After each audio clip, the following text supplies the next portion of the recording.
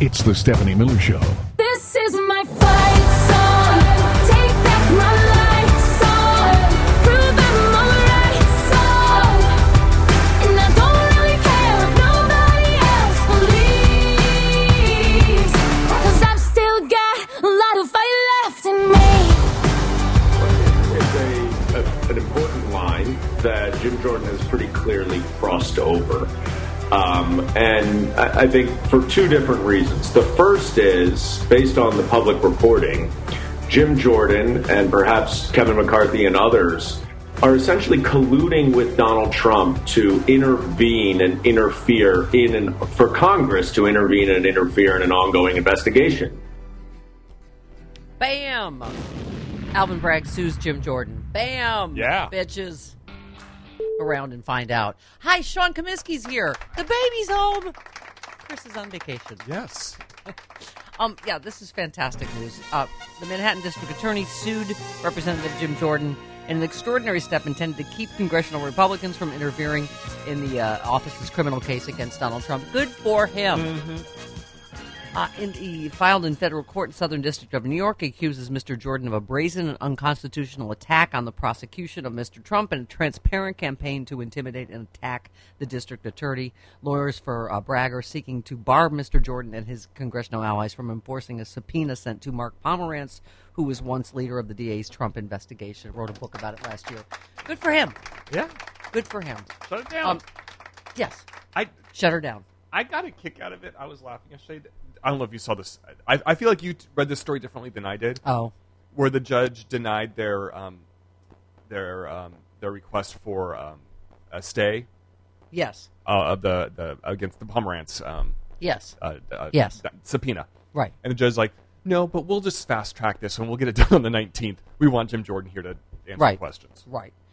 Also, here in what is not shocking news, overnight Trump moved to delay the April 25th defamation trial in the lawsuit brought by E. Jean Carroll. Yeah. Claiming the charges brought by D.A. Bragg had created a media frenzy that would prejudice potential jurors. I see. So what he's saying is, I've done so much criming that the other criming is creating too much attention that might prejudice people in my next crime. Because they know I'm known for crime. So if you would stop, criming, as we've said before, so we could just, get you in the hole. We could just, we could just wrap this whole thing up toot sweet. But thanks for, that's my favorite fantastic delay. Could you delay this crime? Because my other crime is because my other criming is getting people all fired up. They think I'm up to something. Are they going to try that every time? Like every new indictment and arrest? It's like you can't charge me. People are too upset about the last crime. I can't. It's like gun violence. We can't talk about gun violence because it's too political if we talk about it right after a shooting. We can't talk about Trump's crimes right after he's crimed. Right. Exactly. We didn't wait a little while till we all calm down from his last... What he won't... No, if he could at least slow the pace of his criming. Yeah. Right, Sean? Hi, Sean. Are Bonnie and Clyde, blocking your work over there? Are you okay? No. They're too small. I'm used to bigger dogs. Yeah, that's true. They can't do much damage. He can handle them. Yeah. Okay. What was I going to say? Oh, okay, so clearly he is going to go for the insanity defense. If you watched or saw any clips of the Tucker Carlson interview last night, oh my God. Oh my God. I know Tucker always looks like he's just been hit in the head with like a plank, but did you see the look on his face at I don't know what the last thing Trump said at the end? Tucker just looked like, oh wow. First, and it was an entire episode in humiliation after his text came out that he hates Trump passionately. Oh, yeah, he had to do He's this. a demonic force, and you're just so, you're so great. I think our audience will find everything you have to say so wise. Oh, my God. Has anyone ever used that word to describe anything Donald Trump has ever said? Yeah. Wise? Really? Okay, but the tears in my eyes, that's always the magic part to me, Sean. One of the things... Someone came to me with tears. Apparently a lot of people, Travis, everyone in the courthouse was crying. Which is weird, because it was all on video, and I didn't see anybody crying. I saw people let the door slam in his face. Yeah, exactly. I saw the cop that said, this guy, and let the door slam. Saw other people, a lot of people smiling. I didn't see anybody. Did you? But where was it? Before you play the clip, I just want to point something out to you. I did not amplify the sniffs at all. Okay, all right. Just listen for them, because it's... Stephanie Miller Show would like you to know Adderall sniffs have not been AVR'd in any way. Okay, here we go. They were incredible. When I went to the courthouse, which is also a prison in a sense, they signed me in. And I'll tell you, people were crying. People that work there, professionally work there, that have no problems putting in murderers, and they see everybody. It's tough place. And they were crying. They were actually crying. They said, I'm sorry. They'd say, 2024, sir, 2024. No, and tears are pouring down their eyes. I've never seen anything like those people are phenomenal. Those are your police. Yep. Those are the people that work at the courthouse. They're unbelievable people. Many of them were in tears or close to it. I can't. Many apologists. We're sorry, sir. We're sorry. Oh, no. That never happened. That didn't happen. I don't even think that's the rest of the show. I heard he said that. I hadn't heard him say it yet. Oh, my God. Those were either tears of joy or it was whatever is in his diaper that they smelled. That was not tears of pity. Crying. Nobody said, I'm sorry. Oh, my God. I'm sorry and you also, pooped your diaper. Did you catch the smell part like at the beginning? The people that work there professionally? Is there another way you can work there? Or you just hang out there but not professionally? It's like the Three Stooges are running around taking fingerprints. The people that work there, professionally. Sean, are you here working professionally, or did you just happen to, this is on vacation. I think I'll just come by at ass o'clock, because I'd be up anyway. Yeah. Wait, can I hear that again? I'm sorry, and I know I'm a little phlegmy from my whatever. You're It's getting not an ab COVID. workout from that. They were incredible. When I went to the courthouse, which is also a prison Is it? in a sense, Oh, well, good. they Time saver. signed me in. Uh-huh. And I'll tell you, people were crying. People that work there, professionally work there, that have no problems putting in murderers, and People they see that everybody. work there professionally. It's tough place. And they were crying. They were actually crying. All right. Tears People that work streaming there down their faces. professionally. It's people that work someplace, but not professionally. The unprofessional ones were not crying. They were slamming the door in your face. Oh, my God. Oh, God. And the black lady cop that was masked standing behind him, she looked like she was, give me a reason to tase you, bro. Just give me one reason. Nobody was crying. How does a Oh, my taser- God. Of all the crying stories, that's my favorite because he always has to go one better. Not just one person came to him with tears in his eyes, but everybody All was of them. crying. Everyone. There's no crying in indictments. There's no crying, you moron. Okay. Oh, all right. Oh, is this to Putin? Is this Oh, yeah. next? Okay. Oh, boy. We should save this for Malcolm Nance, but we'll do it again. We'll do it again. Yeah. I could see that he loved it. And I Ukraine? said, Did he? He loved Ukraine. He considers it to be a part of Russia. Yeah. I said, not when I'm president. We had a very What? good relationship. He was, look, I was the worst thing that ever happened to him. I closed up his you? pipeline. You never heard the words Nord Stream 2 until I came along. Nord Stream 2 is their pipeline. And I had a great relationship with him, but it was very tough because they had a fake Russia investigation. And I told him, and he told me, he said, it's very hard for us to deal, don't you think? I said, very hard, because we have a fake investigation that turned out to be a fake. For 2 years it went on. Wow. Was he snorting a line off Tucker's ass? Wow. Or did he bring his own hooker to snort a line off I of? mean, Wow. Oh, I see. So Putin just loves Ukraine, so he can just have it. Is that he's always how thought it of it works? as his. There's lots of things I love. Can I just have them? Wow. Pardon me. There's a really nice house that I love over here, and that I've seen for years when I walk by. Can I just have it? Can I I've take considered it mine for a Can I long take it? time. Okay. All right. Let's just get this all out of the way. Oh, I'm sorry. Wow. I often say, they said to me the other day, one of your fellow journalists said, who's the biggest problem, sir? Is it China? Could it be Russia? Could it be North Korea? No, I said, the biggest problem is from within. It's these sick, radical people from within, because we can handle, if we're smart, we can handle Russia, China. I did. Oh, I need to reapply makeup before Bob Seska comes up.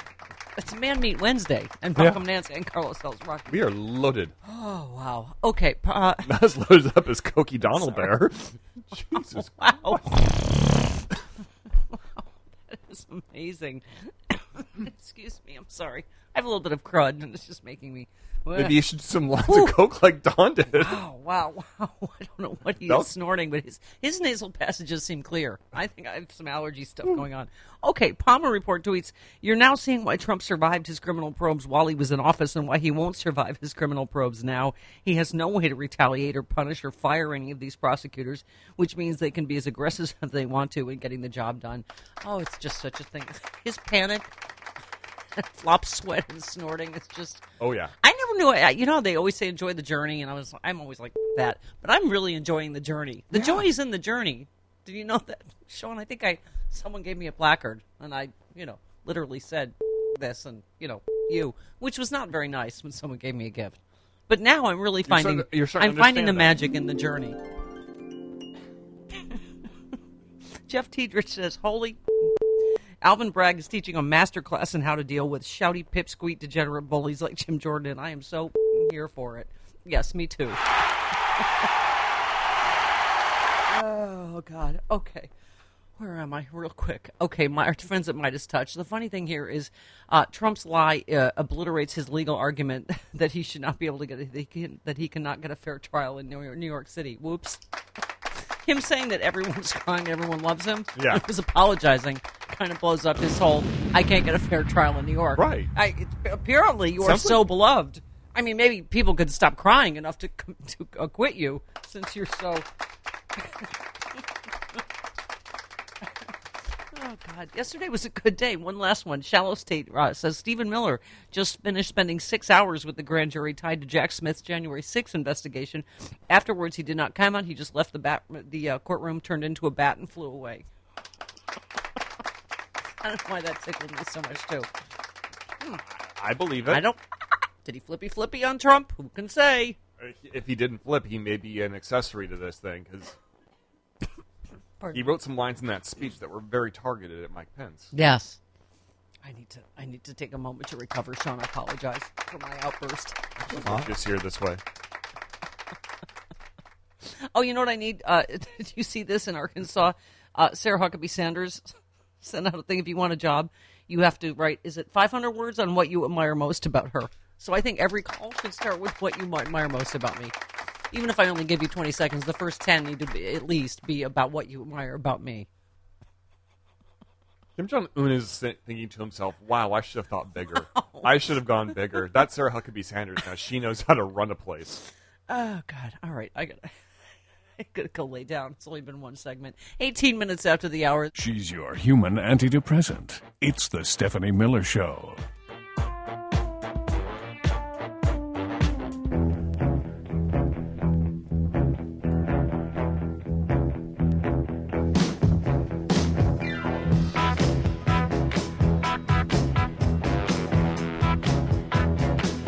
Stephanie Miller.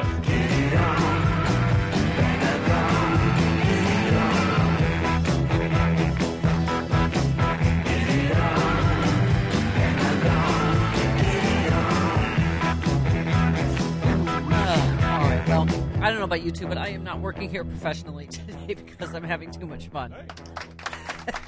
As Donald Trump just said, the people in the courthouse that work there, professionally. Mm-hmm. As opposed to people that just show up in improv, just wing it, and hope they get paid. They worked there professionally. They came up to him with tears in their eyes. All of them crying. All of them saying, "I'm so sorry. So sorry, sir." If you were working professionally today, I would expect you to be crying. Just like those professionals at the courthouse in New York City. I'm giving money back today. I'm having too much fun already. This is not like work. This is just pure fun. I'm just going to snort it like he just did. I am glad you told us, aren't you, Sean, as an audio professional, that was not enhanced, that sniffing?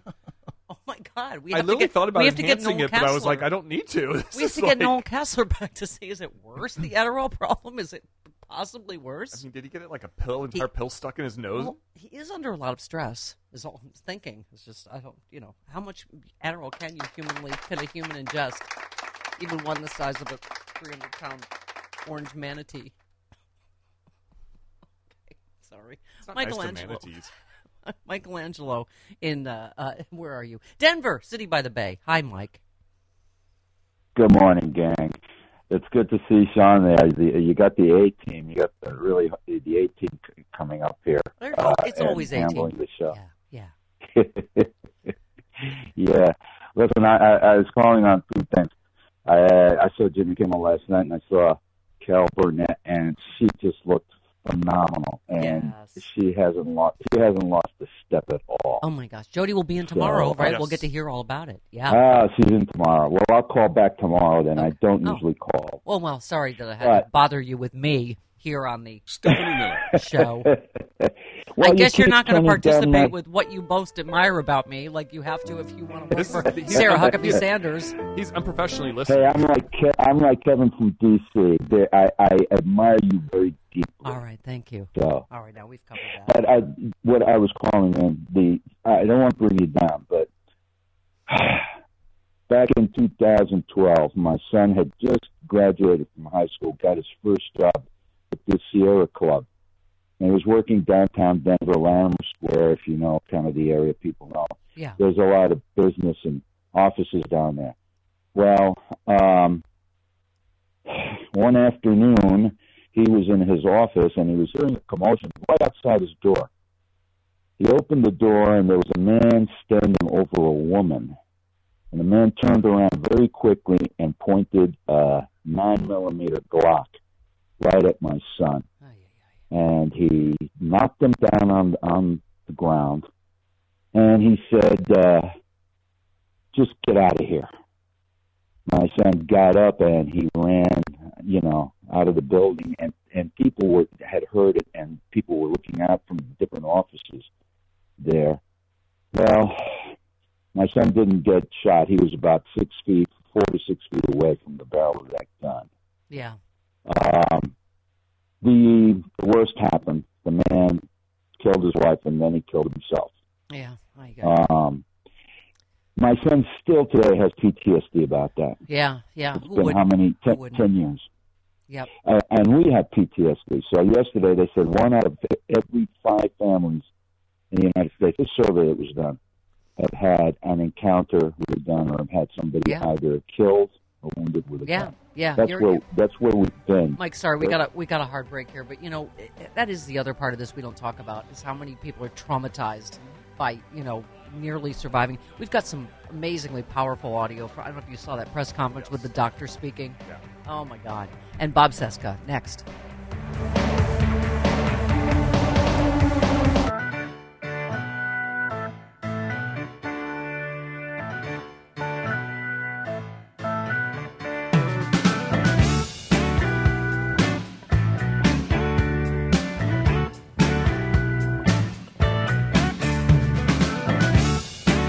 They were incredible. When I went to the courthouse, which is also a prison, in a sense, they signed me in.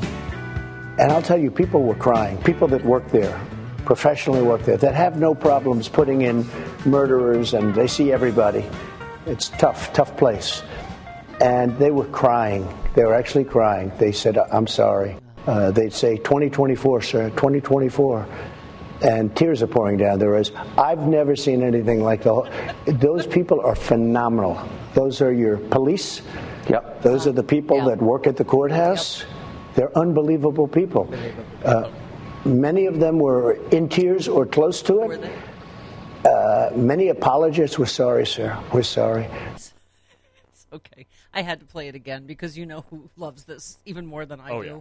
You know who. Oh, there he is. Speaking of dreamy, hunky men, why, Bob Cesca joins us now. We interrupt this program to bring you a special broadcast. You're cute and I love you, Bob Cesca. Where you coming from? Bob is calling us from Washington. You Cesca things. Go ahead. Washington, D.C. Just follow the money. Okay. Hi, Bob. Hi. It's, you know what, it's there. Someone came to me with tears in their eyes and said, sir, turned up to 11. That story's turned up to 11. Not just one person. Everybody's crying. Everybody's sobbing. It's hard to even walk in there. It was just overflowing with tears. Same story. And people every saying they're single time. Yeah, and you're exactly right, though. It's getting bigger. It's like, you know what? It's like the lightsaber battles in the Star Wars movies. First it starts with one, and then there's like 3 people, and then there's several people, and then there are all the Jedi fighting with lightsabers by like the 3rd movie or 4th movie. So, yeah, it's there's an exponential growth of people crying in front of Donald Trump. But the truth is that it's there's an issue with with our societal BS detector. I think there's something that our BS detector has blown a gasket. And I'm not talking about us. Yeah. I'm just talking about a frighteningly large percentage of the American population who has no idea or just doesn't care that this is just the biggest pile of excrement that someone could ever say. Yeah. It's like, Charlie Kirk and those guys were doing this thing for throughout the 2020 election where they were saying, I just was coming out of a coffee shop and there were a group of liberals there, like hardcore Democrats, and they were talking about how they were going to try to vote for Donald Trump that year. It's a myth. It's like a talking point that they just keep repeating and recycling. Yeah. And now Donald Trump is part of that, or maybe he's always been part of that. Yeah.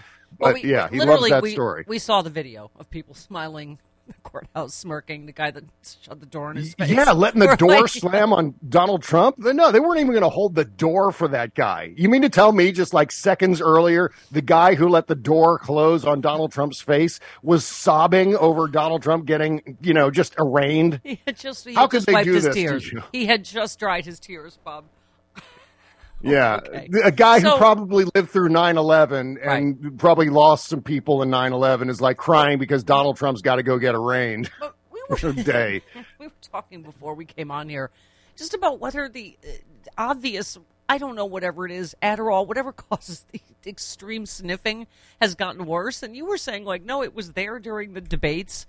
I just feel that's part of the national mainstream media fail, the elephant in the room that we just you were talking about the slurring, God bless the United States.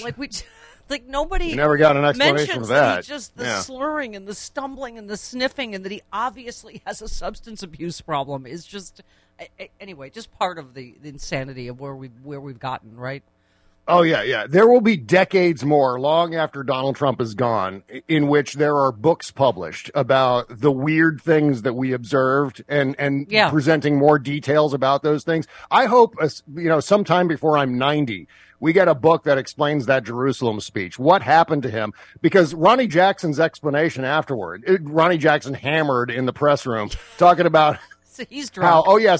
I dried up all of his sinuses, right before a major speech, a major policy initiative. Yeah. I completely effed with his nasal passages or something. Yes, of course we believe that. The guy who just said that Donald Trump was 6'10", whatever it was, 210 pounds. Right. No way. Right. So we can't believe anything Ronnie Jackson said about why that happened. You know what? I'm totally the Trump derangement guy. That SNL sketch the other night about CN Zen, where there's an app to enjoy the Trump indictment. Yeah. That's totally me. Oh, me too. I was loving every second. We talked about this last week. Oh yeah, people going, we shouldn't have given it coverage. That's how we got here. And I'm like, oh God, no. It's like porn to me. I froze it. I played it again. I enjoyed every second of his humiliation. We are due his humiliation after these 7 years of trauma, Bob. Oh, yeah. I've got an IV drip right over here that I use, just that pumps Donald Trump indictment news right into my veins. I can't watch that grumpy face enough. I'm just like, oh, my God. Yeah, I mean, look, there's nothing wrong with that. He's an unforgivable bully. He's a menace to society, a dictator in waiting who would destroy democracy if he's elected. Yeah, I'm going to enjoy when he's in trouble. Yes, I'm going to savor every second of that. And by the way, President Biden to NBC News, you retweeted, I plan on running for re-election, and you said, so drop the fanfic about alternative tickets and suit up, Democrats. It's time to humiliate the Republicans again. Oh my God, right on cue with Marianne Williamson and Bobby Kennedy. I'm like, oh God, please. What are we? Yeah. We are literally facing fascism on the other side now, right? Whether it's Ron DeSantis or Trump. Yeah. Don't get me started on this because it's some sort of, you talk about the BS detector blowing a gasket. This is another one of those situations where we are on the precipice. I don't think we can impress enough upon people how close we are to losing democracy should an election, all it takes is one election to swing the wrong way. And they're playing as though one Trump judge. Look what one Trump judge just did, Bob. Oh yeah. Oh my God, it's uncanny. It's very plain to see what's going on.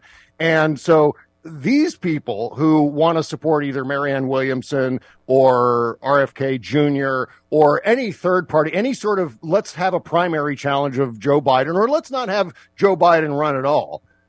They're just inviting the weakening of an incumbent president who there's no one better suited to win a national election than an incumbent president. To have that bully pulpit, to have that platform going into an election is invaluable. And what we want to do is undermine this. They're acting as though it's like the middle 90s and the stakes aren't anywhere near where they are right now. Right. And I speak as someone that I voted for Elizabeth Warren in the primary, but I got on board immediately. I mean, I speak as someone like many of us that maybe Biden wasn't your first choice, but oh my God.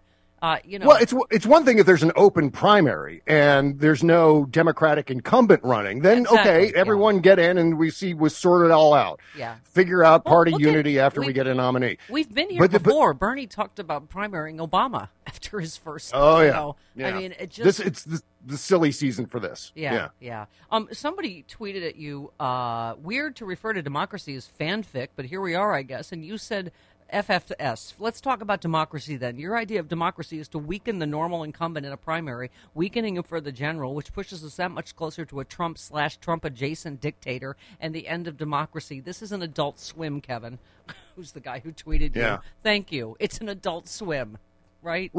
And, it's not a great position to be in where we have to line up behind whoever the Democratic nominee is at every level, whether it's president on down to city council. But that's the way the times have presented themselves. And we have to play within what's real and what's mathematical. And what we don't want to do is empower Republicans because we have some sort of idealistic view, which is anachronistic as well. It doesn't apply. We can't play that game. As I said, we can't do this as though the stakes are just whether the corporate tax rate is 38 or 39%. That's completely irrelevant right now. What we're doing is we're observing a political atmosphere where democracy is at stake, where the because what the Republicans want to do is elect leaders, whether at the presidential level on down, who will then never leave office. We need to take them seriously about what happened in 2020 into 2021. And I don't think enough of us are. And Bob, I got a couple of for instances for you from out here in California. Julia Claire tweeted, Dianne Feinstein has missed 58 Senate votes in the last month because of illness / being 89 years old. Biden can't confirm any federal judges without all Dems present on the Judiciary Committee. She's given no indication of a return date. Julie goes on to say, now that she's my senator, I finally feel even more emboldened to say resign. Do you know how many lifetime appointed judges Trump was able to push through, like the one who just invalidated the FDA approval of mifepristone? This is an emergency. And I love Dianne Feinstein. I've met her. She's been a great senator from out here in California. But that is a good point about this one Trump judge. And how about the other Trump judge that lifted the mask mandate for the entire country on planes, right? It's stuff like that where we are literally facing fascism. Everybody's got to get on board. Yeah, and look, it's not as though we're pulling this out of thin air. There is significant historical precedent for what we're talking about that shows how important in times like this party unity happens to be. Whether we're talking about going in the 1980 election where Ted Kennedy primary challenged an incumbent president and Jimmy Carter, weakening him. Maybe, who knows whether he would have won or not in the general without Ted Kennedy, but it weakened him. It made him spend resources defending himself against Ted Kennedy that could have been used to defend himself against Ronald Reagan. It took his eye off the ball, so to speak. And we could go down the list. And the sort of the third party fetish that went on in 2016 led to Donald Trump being elected, or helped Donald Trump get elected, which then led to 3 Supreme Court justices that have their seats for life. Here's another for instance is, we admit, right, Travis, we're biased toward Adam Schiff. He's my personal congressman. He's a friend of the show. I think he'd make an amazing senator in Feinstein's seat. I love Katie Porter, But Harley Ruda I don't know if you saw that, just dropped out. He has a health issue. So Katie Porter's seat just became even harder to keep if she leaves. So it's just, Bob, I just think you're right. The stakes, I mean, you talked just about the gun. Look just what happened in Tennessee. You just said there needs to be a national campaign and intervention to solve our addiction to firearms, the gun culture. Use the anti-smoking campaigns of the past as a template. Don't require new laws. Doesn't run afoul of the courts, the Second Amendment, etc.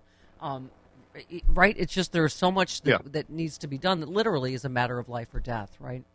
Yeah. And we do this thing every time there's another mass shooting where we demand legislation. And unfortunately, Congress right now completely impotent. There's nothing that's going to happen at the congressional level. You're not going to get anything through the House of Representatives as long as Kevin McCarthy and Jim Jordan are running the show over there. So what do we do in the meantime? As state legislatures, we can get some things passed, like was passed in Washington State this past week. An assault weapons ban is working its way through the state legislature there. But in terms of all these red states, like Kentucky, like Tennessee, we're beating our faces against a brick wall. What happens is even if we do pass legislation, we end up running into the Second Amendment impediment in the courts. So how do we approach this? We should keep fighting for legislation while at the same time we have to look at the gun culture in this country. What motivates people to want to stockpile firearms? Yeah. And I think that's a society that reveres firearms, that has glorified the use of firearms, whether it's our political leaders using firearms to solve problems overseas, our militarized cops, deploying firearms against unarmed American citizens, whether it's our entertainment, on down the line. Firearms have this reverence, this sacrosanct idolatry that surrounds it in this country, and we need to start rolling that back. And so I've been proposing this idea of tackling firearms the way we tackled big tobacco and cigarette smoking. It's a great idea. A national campaign, every level that we can of the culture. We focus on diminishing the view, stigmatizing the view of firearms in this country, rolling that back. And if we tackle the demand, then the supply will begin to diminish. And I think that's another route we can take that's free and clear. We don't have to worry about the Second Amendment. We don't have to worry about Jim Jordan or state legislatures. This is what we can do right now without passing a single law. All we need is money, time, and tenacity, and we can do it. Yeah, absolutely. I love you, as you know. We have one, on a personal note, we have another thing in common. I'm so sorry your dad had a stroke. My dad also did, and I know you tweeted about it, and I'm so sorry. And just wondering how he's doing. He's okay. It was a pretty serious stroke, and it's affected his cognition. He can still move around and things like that, but he's a different man today than he was on Thursday, the day before it happened. And so, but fortunately, I've got lots of support. My family, of course, is all, in fact, doing much more than I am at this point to help him out. And obviously, I always want to thank my Patreon subscribers who actually really stepped up and provided lots of support and love and everything like that. So I couldn't be more grateful for all of that. And we've got our fingers crossed for a recovery. He's, slowly regaining his speech and his ability to understand what's going on around him. And so we're encouraged. We're cautiously optimistic. So it's going to be a long road. It's going to be a hard road. Yeah, I loved that was very loving to it. You said his progress Saturday was remarkable, though recovering some words. It'll be a long rehab, but he's a tough, tenacious guy, and I'm optimistic. I bet he's amazing to have raised a son like you. So we send all our love and light, honey. Thank you so much. All yes, right. He's a good man. He's a strong man, and it's one of those things where, and you're experiencing it to a certain degree, where you're grieving for someone who's still there. And so maybe there's a silver lining in that. We can express ourselves and tell them how we really feel before they go. And so there's an upside. There's always an upside. Yeah, my mom's 100 and has Alzheimer's, and so it's, she's sometimes there sort of and sometimes not, and that's all you can do is, say how much you love them. And, I tell you, as you were sweet enough to ask Sean how his mom's doing. Sean loves his mom so much he left me. He left me and took care of her. Now she's doing great. Yeah. I don't know about his priorities, but now she's doing great. They're retired, loving life. So Yeah, very happy to hear about that too. Yeah. But yeah, I mean, it's hard. It's hard when they're in that gray area between being with you and not with you, and so we're all doing the best we can, and I know. Hoping for the best. Call me anytime, especially when if we're not looking for sound bites to share, like fart noises and stuff. Okay, yeah, We can talk about light stuff too. I'll do some extra sniffing to make you laugh. love to you and your daddy. Talk to you soon. Okay, thank you, Stephanie. All right, 50 minutes after the hour. This whole place just feels like a warm blanket. It's the Stephanie Miller Show.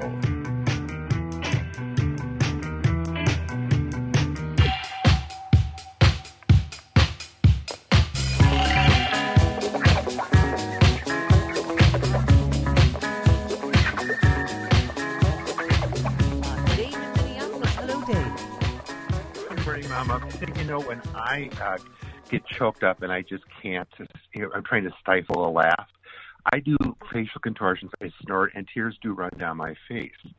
So maybe Donald doesn't have exactly the best emotional intelligence in the world. So maybe he was mistaking all of that, crying, as he called it, just to actually stifle laughter. I mean, I would have had, like in church or Catholic school, right, Sean? All right. Malcolm Nance coming up, and Carlos Alzraki.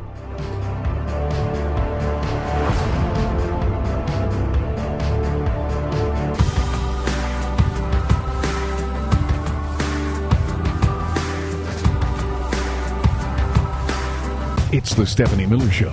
This is my fight song. Take back my life song. Prove I'm alright song. And I don't really care if nobody else believes. 'Cause I've still got a lot of fight left in me. Donald Trump is essentially using the House Republicans as his taxpayer-funded legal defense team.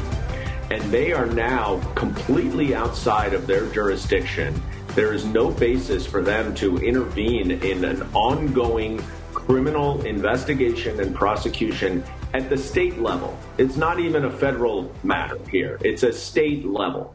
And what they are so transparently doing is trying to assist Donald Trump for political purposes, which is completely outside the bounds of any official use of congressional authority. Thank you, Representative Dan Goldman, he went on to say. So this is far, far beyond their jurisdiction, and it's a gross abuse of power. The irony not only of Jim Jordan, who defied a congressional subpoena himself, issuing congressional subpoenas, is perhaps only outdone by his own weaponization subcommittee, where he's claiming that Democrats have weaponized the federal government when he is 100% weaponizing Congress to intervene in Donald Trump's criminal prosecution. Yes. Thank you. Sean, could you take out the tiniest of violins? Jim Jordan now is playing the victim after targeting Alvin Bragg. He may have taken the first shot. He's now portraying himself as the real victim, as all members of the GOP, bitch party do now. Alvin Bragg, as we mentioned earlier, filed a lawsuit against Jim Jordan. Smacked him right? down. Yes. Like the little bitch he is. Right. Huh? Yes. Bragg said in the filing that Jordan had launched an unconstitutional campaign to intimidate and attack the DA's office rather than allowing the criminal process to proceed in the ordinary course. Jim Jordan. Oh, yeah, this is where they're. First, they indict a president for no crime. There was a crime, actually. Then they sue to block the congressional oversight when we ask questions about the federal funds they say they used to do it. The grand jury. Oh, by the way, the grand jury voted on the indictment, not Bragg himself. Oh, yeah, you can. Because the case involves a secret grand jury, by the way, Bragg couldn't tell Jordan anything anyway, so there's that. Yep. By law, no information can be revealed about the grand jury by lawyers or jurors. Jordan went to law school but has never actually practiced law. The federal funds, by the way, that Jordan referred to is the cash that the state government gets as a whole that is spent by the DA's office. It is not a federally funded investigation or whatever. Jacket McJackass. No Jacket McJackass, pardon me. I keep forgetting his name. Necrotic E.T. Okay. Sean, since Chris is gone, who said I'll tell you, people were crying. People that work there professionally that have no problems putting in murders, they were crying. They were actually crying. They were saying, I'm sorry. Dolores Claiborne. No. Oh, that's a good one, though. No, that was Donald Trump. And his very, that. very weepy Tucker Carlson interview. Chris, who said... sorry, Sean. Pardon me. You're a different guy, right? You're calling him the It's wrong like Menudo name. in here. I don't remember who's who. Wow. Who said, for a man who is caricatured as extremist, we think you'll find what he has to say moderate, sensible, and wise. Who said that? Ricky Martin. Tucker Carlson. Oh. Cowardly little weenie said that about Donald Trump, who privately he said he hates passionately and is a demonic force. Yes. And I can't remember what else. But that's what he said last night in the interview. Very wise. So wise. Okay, here he is, Jerky McNojacket. Did he do his little stunt yesterday, his little field trip? By the way, Donald Trump's going to get indicted a lot, so he's going to have to do a lot of field trips. Mm-hmm. So that's a lot of taxpayer money to Yep. go do little congressional hearing stunts everywhere Donald Trump is going to be indicted. Wasting But- everyone's time. Okay, here he is. Yeah. We're coming up there to talk to the victims, the people who've been impacted by this crazy left-wing ideology that says we're not going to put bad guys, people who do harmful things to other Americans, we're not going to put them in jail and then bad things happen. We're going to talk to those families. And we're not just going to go to New York. We're going to go to other cities. I've talked to our subcommittee, crime subcommittee chairman, Congressman Biggs. He'll be there with us. He wants to go to other cities and do this same thing. But it is that critical. Wow, he's just telling you that like their entire thing is political stunts now. Yeah. Not doing anything for the people. They're just going to do a little. That's not going to get policy done. Yeah. It's not going to fix the problem.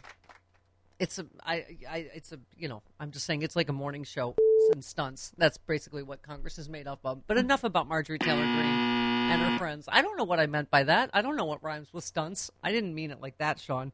It's not Tuesday, Stephanie. What? We'll see you next Tuesday. I said they spied on his campaign, they raided his home, and now they indict him. And they indict him even though Alvin Bragg wasn't going to bring the case, but saw that President Trump announced he's running for president, is leading in all the polls, and so they go after him. And I'm actually very, very concerned that they're going to go after him in Georgia. And I'm also concerned that the special counsel is going to come forward with an indictment, too. Yes, you should be concerned. Because they're they gonna are. indict him in Georgia because they are. I think that's a good tagline, don't you? GOP. Stunts and... No? I don't know if we can I'm say just that. spitballing. What? You don't even know what I said. I said... Okay. I know it rhymes with Maybe it stunts. could have been runts. Maybe it's runts. Some of them are small. I don't think that's what you're saying. Okay. If the special counsel does that, think about this. If he does that on the classified documents issue and they don't do anything to Joe Biden, who's had classified documents at his home, at his beach house in Chinatown, at the Biden Center, he's had them all over the place. If they don't go after President Biden and do something to President Trump, that is frightening stuff. And I'm afraid that may be where things are going. I certainly hope that's not the case. Yeah, what kind of America is that, Travis, when you prosecute someone that committed a crime and don't prosecute someone that didn't commit a crime like Joe Biden? Yeah. Yeah, what kind of country do we live in? Yeah, thank you, Sean. Shocking. We've got audio of Trump saying he wanted to extort the country for $18 million like Nixon did. It's funny, my new slogan for the GOP. Do we have some nostalgia music? I remember one of my very first hate letters, Travis, way back in, 11 billion years ago when I started in radio. Yeah. One of my very first hate letters, it was the hand, it was the scribbly. Remember we used to get snail mail. And I was like, you stupid little runt. And then I was like, oh, he didn't mean runt. No. Yeah. It's not a misspell. I mean, I am small, but... It was one of those, handwritten, it was like the spiral-bound notebook. They just ripped it out and they didn't even bother taking tabs on. GOP. Stunts and... rolls off the tongue. Okay. In other news, completely unrelated to the second part of stunts and... Marjorie Taylor Greene believes Liz Cheney should face serious criminal charges over her role in the J6 committee. Because that's the kind of pineapple upside down world we live in now. She alleges Cheney influenced the testimony of a witness who presented damaging evidence against Donald Trump. Spoiler alert, she didn't.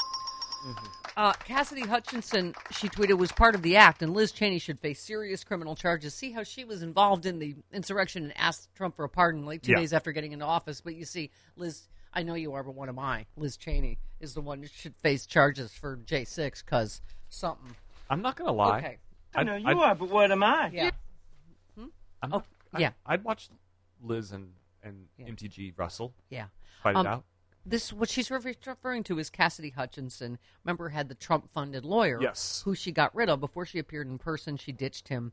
for another lawyer and obviously began to tell the truth. Mm-hmm. So that lawyer is now suing the select committee, which no longer exists. He alleges that the committee developed a false narrative that he encouraged Hutchinson to lie. All they did is release the testimony along with everything else of Cassidy Hutchinson saying he encouraged her to lie. Yes. Liz Cheney didn't make that up, right? The issue became public. The committee released the report, all of the depositions and testimony to the public. That included Hutchinson's, in which she said Pasatino is his name, advised her to mislead the committee about events at the White House during the attack. The committee itself did not make the claim. Hutchinson testified to the House that Pasatino told her to claim she didn't recall details that happened on January 6th, namely overhearing the Secret Service SUV incident and stuff like that. So all right. Nice try, Marge. See you next Tuesday. Okay. She's not very good. What? All right. Do we have one more Dan Gold? Did I do it? We did all. Oh, we did those. Okay. Thank you, Dan Goldman, for... he is so good. Can I just say, I thought he was so great during the impeachment, and I'm so glad we have him in Congress, right? Okay. As Azalee in Illinois. Hello, Azalee. Hi. Thanks for taking my call. Thank you. But when Trump was recalling his experience at the court, he left out the best part, the part where they let the door slam in his face. Why didn't he tell that? But you know what? If he saw anybody crying, it really had to be tears of joy, with bit up emotion. Now we trying to get this guy because he really deserves it. That's what the crying would be about, because he probably didn't see anybody. Yeah. Because he just cannot tell the truth. Yeah, it could have been. You know what, Stephanie? If they raise all of this money, that Trump raised all this money when he whatever, I don't believe it, because they all lie. Yeah. They lie about everything. He does. So we shouldn't get excited. Yeah, although his fans are dumb, and they do give him a lot of money, so who knows? I kind of like these taking big bag of money. rats. Big bag of grifting rats. Less money to have to spend on guns Who cares? and bullets. Who cares who wins? Okay. All right. This was the Kentucky press conference I was telling you about that I thought was so powerful. This is Dr. Smith, who was just talking about treating gun violence victims every day. I'll tell you personally, I'm weary. I've been in Louisville for 15 years, all of it at University Hospital. For 15 years, I've cared for victims of violence and gunshot wounds. And people say I'm tired, but I'll be answered. It's more than tired. I'm weary. There's only so many times you can walk into a room and tell someone they're not coming home tomorrow. And it just breaks your heart. When you hear someone screaming, "Mommy," or "Daddy," it just becomes too hard day in and day out to be able to do that. Yeah. I feel like, I know we've probably said this a million times before about tipping points, Travis, and people say if Sandy Hook wasn't it, I don't know what will be.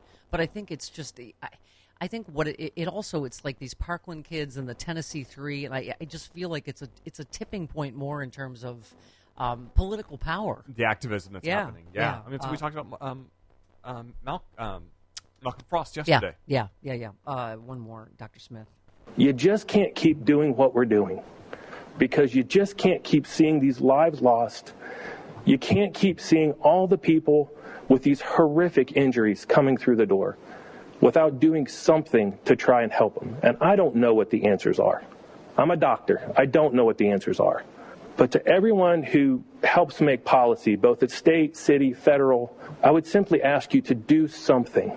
Because doing nothing, which is what we've been doing, is not working. We have to do something, because this is just getting out of hand across our city and across this great nation of ours. Yeah. I mean, and there he is, not a partisan, as he said. He's a doctor. No. He's just, I think there's more just regular people that aren't even making this political, saying this is just, we don't have to live like this. We literally don't have to. And this was Morgan McGarvey, who took over for our friend John Yarmouth. Yeah. We don't have the tools on the books to deal with someone who is an imminent danger to themselves or to others. We can do this. We can come together at the federal level, working with each other to solve this problem, which is impacting all of us in a uniquely American way, and get universal background checks so that people who shouldn't have a gun can't buy one. That we are taking weapons of war off of our streets. That we are helping people who are in crisis. That is not a political issue, but it becomes one when Kentucky Republicans would rather ban books and pronouns and then make Kentucky a sanctuary state for weapons. We are hurting. Wow, that was great. That last part. That's what I think this next election is going to be about, right? Just what he crystallized exactly what it is on both sides. 19 minutes after the hour. Remember, you heard it on this channel first. It's the Stephanie Miller Show.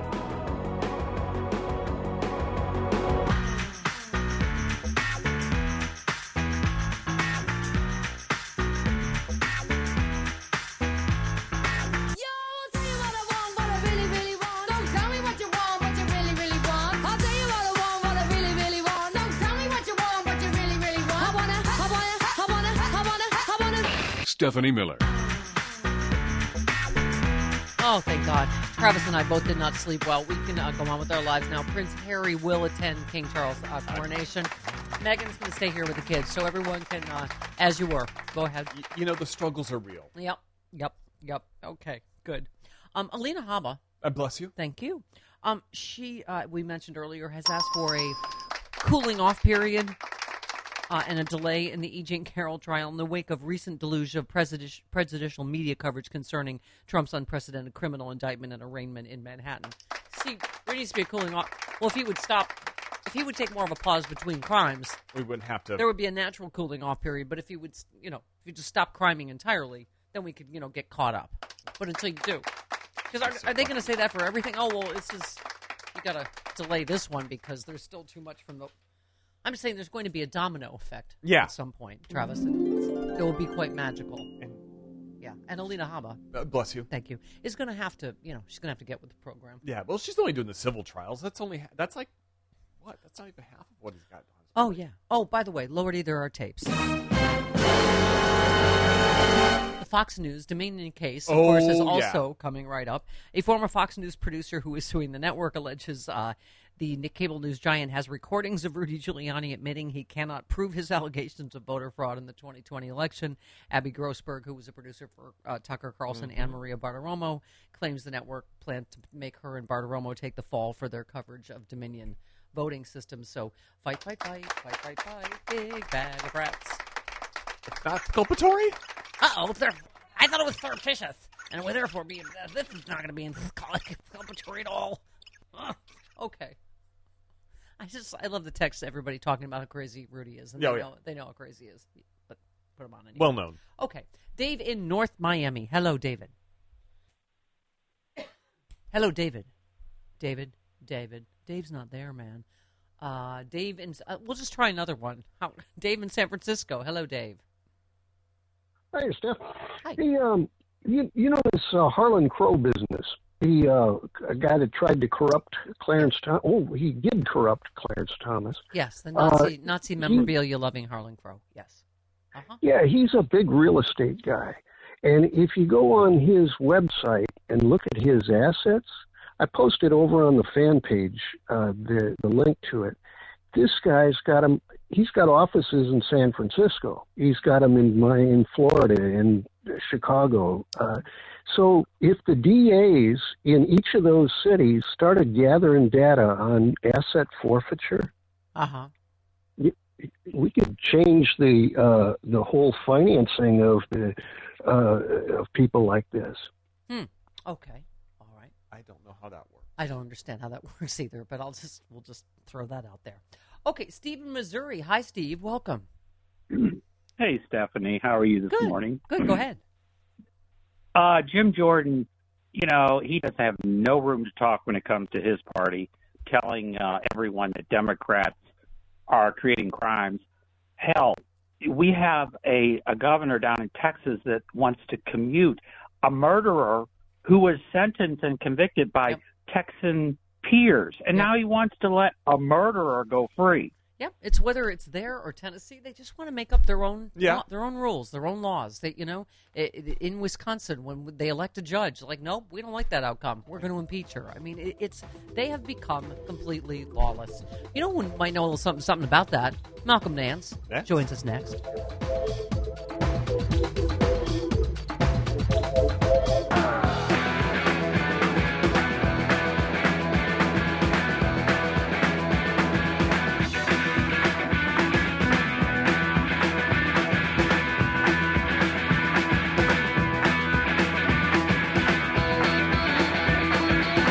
I could see that he loved it.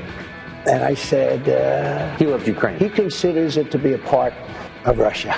Yeah. I said, not when I'm president. We had a very good relationship. He was... I mean, look, I was the worst thing that ever happened to him. I closed up his pipeline. You never heard the words Nord Stream 2 until I came along. Nord Stream 2 was their pipeline.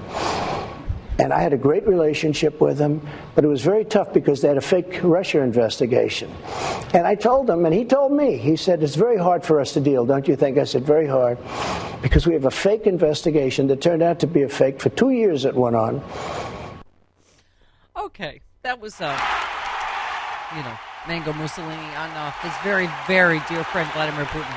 Doing lines of coke off Tucker's ass, apparently. Yeah, or I use Navage. Maybe he could just fill a whole Navage up with Adderall, and that'd be easier. So he doesn't have to, stop ever. Okay, let's talk to someone about this because I might have some thoughts on Ukraine. Yeah. Do a little dance. Trader Donald Trump. Get Malcolm Nance. Get Mal tonight. Listen, Malcolm Nance. Trader Donald Trump. Get Malcolm Nance. It's Mal tonight. Oh, hi, Malcolm Nance. Hi. God, you subjected me to that first thing in the morning. I don't believe this. Some friend you are. Isn't it? Yeah, I know. You're welcome. And isn't it? It's lovely to hear. Putin loves Ukraine. You see, you know how that is. You just love something and you just want it. And so you bomb it. Lots of things I love. I'm just going to take them. Take them because he loves it. He's got that Jeffrey Dahmer love. Yeah. Yes. Yes. Yes. I mean, it is amazing, right? To just hear him spin Putin talking points constantly, right? Yeah, absolutely. I mean, no, it doesn't surprise me that he spins Putin's talking points. The segment that I really loved, and I don't know if you've played it already, is the one where he just glowingly loves President Xi of China and Kim Jong-un. Top of his game. It's like this is a guy who blew his uncle apart with a 23 millimeter anti-aircraft gun. And Donald Trump, and starves his population into famine, into compliance. And Donald Trump's thinking, that's a real leadership. That's what I'd like to do. You are seeing a mirror to this man's soul. Yeah. He views evil as admirable. Yeah. And, for all the things that happened this week with regards to birth control and these other things, email lady would not have brought us one to the brink of the end of democracy. Yeah. Look, I'm shouting already. You're shouting already, Shouty. By the way, I got to be interviewed by Shouty McShoutface on Black Man Spy, his new podcast. It was fantastic. That was fun. As a matter of fact, asking you questions, that's a little unnerving, It was fun. It was fun. And fantastic. Get it wherever you get your podcasts. So let's talk. Dmitry Medvedev tweeted, "Why will Ukraine disappear? Because nobody needs it. Europe doesn't need Ukraine. The forced support of the Nazi regime by the American Mentors Order has put Europeans in a financial and political inferno, all for the sake of Bandera's Unter-Ukraine." You just said, I look forward to seeing you in The Hague. Look out for those windows.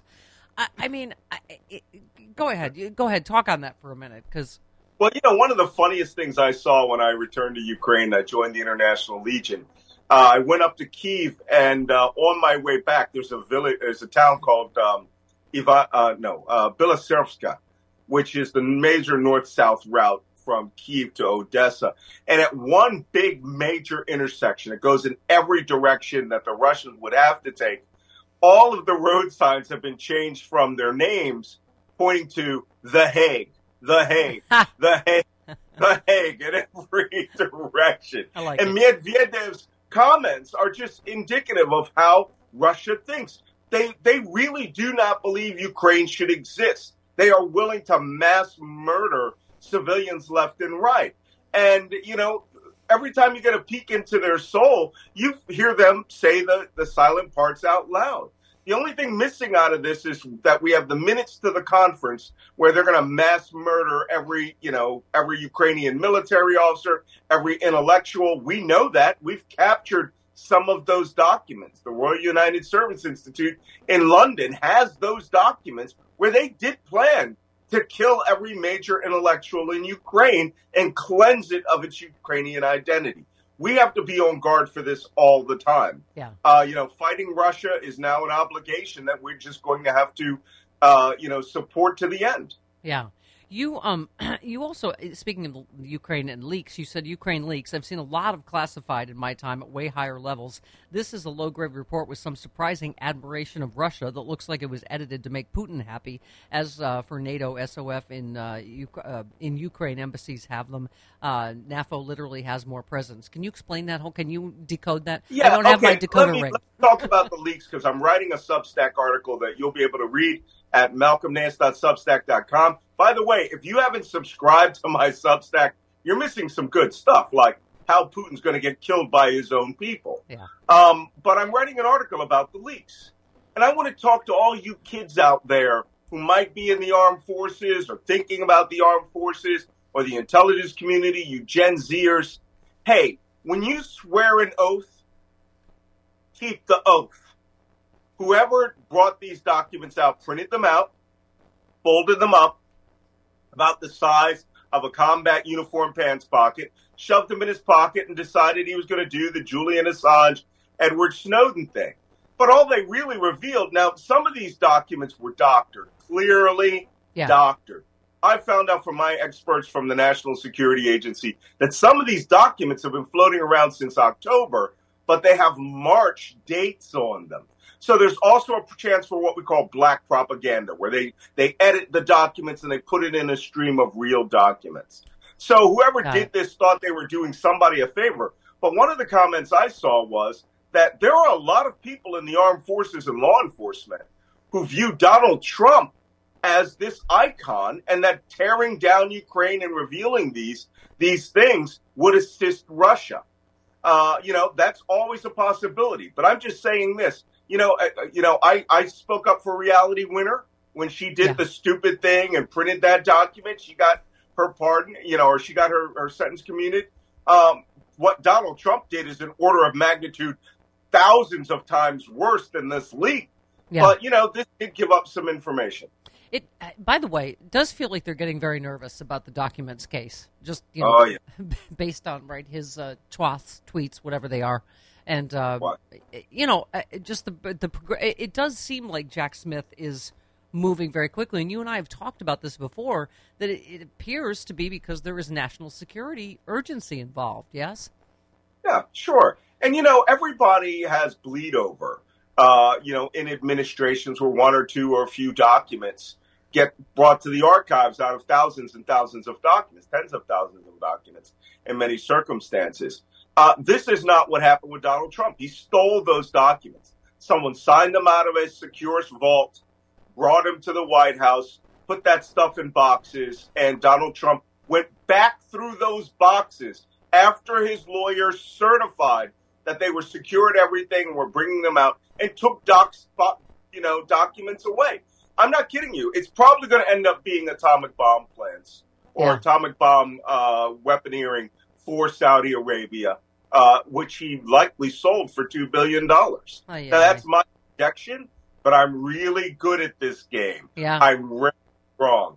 But I certainly hope that that's going to lead to a relatively easy conviction of Donald Trump. Wow. That you heard Nostradamus. When's he been wrong? Never. Okay. By the way, I loved this tweet exchange that you had. Someone said to Matt Taibbi, "You haven't been invited back because you're not credible or a trusted source of information." And Matt said, as opposed to Malcolm Nance, and you said, "That's right, bitch." Wow, Matt Taibbi, what can I say? Have any guys followed this guy since he was at Rolling Stones? He's become a complete and total loser. I mean, I'm speaking to you, Matt, and I'm saying it lovingly. You're a loser. You work for Elon Musk. You become his fluffer.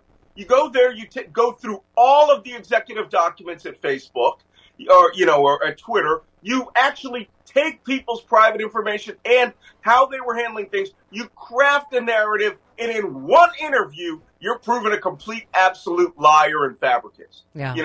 Fabulous.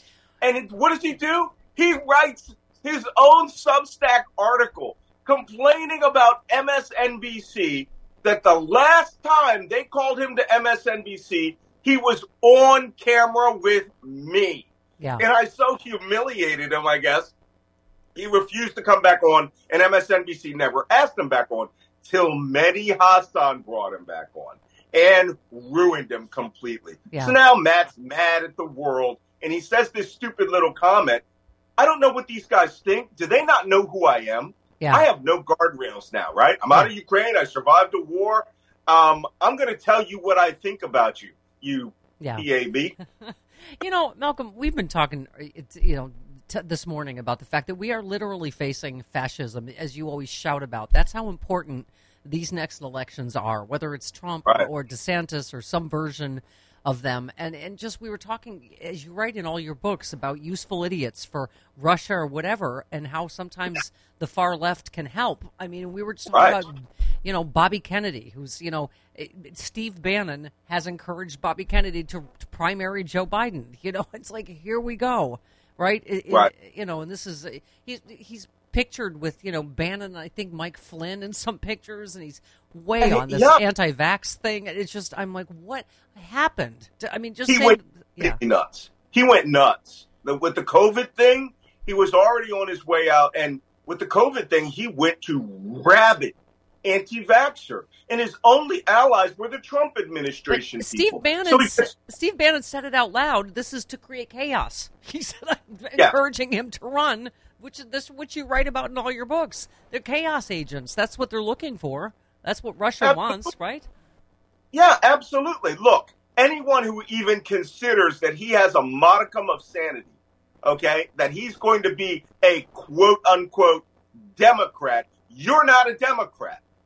Right? You vote for anyone other than the current ticket or whoever's at the top of the ticket. You're voting for Trump. You're voting with the Steve Bannon fascist, the man who actually said, if they call you a racist or a fascist, embrace it lovingly. That's who you're voting for. You're voting for the baddies. So don't even pay attention to this guy. What will he get? He's going to get the vote from Andrew Yang? What? I don't know who would actually vote for him. We talked about this on we talked about this on Black Man Spy yesterday, that the oldest, the last living Nuremberg prosecutor died, and how my dad was an assistant prosecutor, and how this was not a debate. How did it become a debate again? Whether Nazis bad, right? Yeah, well, we're just in a world where the average American who reads Facebook, Twitter, is on TikTok, Instagram, gets their news from live streaming instead of reputable news sources, just haven't suffered what our parents suffered in World War II. My dad was 15 when he joined the Navy. He so wanted to help out. Yeah. Right? He lied about his age. Your dad was a Nuremberg prosecutor. He was in the Army too, right? Yep. And what did we do to the Nazis?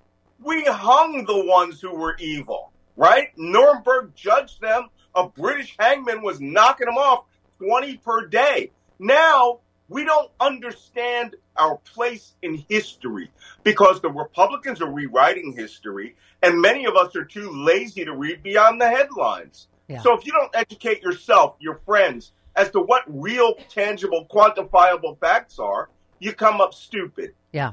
Can we just review quickly before you go? Because you oftentimes drop little bombshells. Travis, did I hear that correctly? Did you say that you think your prediction, Nostradamus, was that you think we're going to find that Trump not only stole classified, but it is nuclear, and that he sold it to Saudi Arabia? That's where the $2 billion figure came from? To Jared Kushner? I believe that. I mean, we'll have to see. That's just a projection, right? Yeah. Jared Kushner magically has $2 billion. Now, we don't know whether it was for, the only thing it could be for is nuclear weapons. That's all Saudi Arabia has been waiting for, is to get parity with Iran. And you could see early on in Trump's administration, he was saying that about South Korea and Japan. Maybe they should get nuclear weapons to balance this out, until he fell in love with Kim Jong-un, right? Yeah. Now he only wants the North Koreans to have nuclear weapons. Yeah. So I wouldn't be surprised if it was related to nuclear weapons development from the Department of Energy or from the armed forces, and then that it would allow Saudi Arabia to create its own atomic bomb. Now, you're very careful about throwing around the T word, but wouldn't that be, treason? If, in fact, that were true, Malcolm? Only rhetorically, because we're not at war. All right. But it would be the greatest betrayal since Benedict Arnold. Just straight up. Straight up. Now, I think Jack Smith's going to find out where those documents are. Because when you sign them out of the vault, we have them all registered. Somebody like Kash Patel went into that vault, signed them out, gave them to the president, never went back. Wow. Other people go to jail for this, not just Donald Trump. Yeah. To be continued. Mm-hmm. Hooray. Black Man Spy. Get it, especially the one I'm on. It's fantastic. Love you, Malcolm. See you next week. All right. 49 minutes after the hour. The 21st century is a very dangerous century. It's the Stephanie Miller Show.